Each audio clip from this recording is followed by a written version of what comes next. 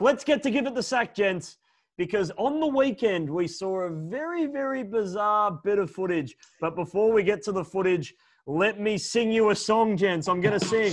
2 clear bottles sitting on the floor. 2 clear bottles sitting on the floor. And if one yellow bottle should accidentally fall, there'll be 29 points that you'll manage to score. Thank you very much. We'll send that to the Voice Australia. Superb. Absolutely superb. Gents, do you know what I'm referring to? Mighty Mix. Oh, yeah. Frizy, have you ever seen this before? This was under 10s kind of stuff. Someone placing plastic bottles on a floor and telling their players to do the obvious and move them. What is going on at Adelaide?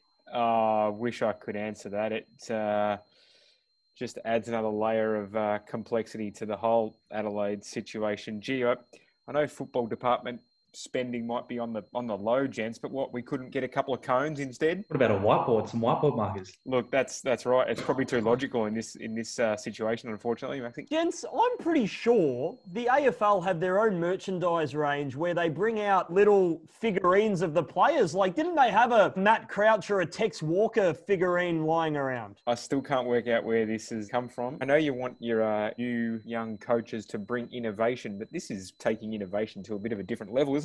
I think it's had something to do with the defensive transition, but that's just a guess from the scenes of him moving bottles around. Something to do with player positioning. I don't know. It's very, very baffling. So give that the sack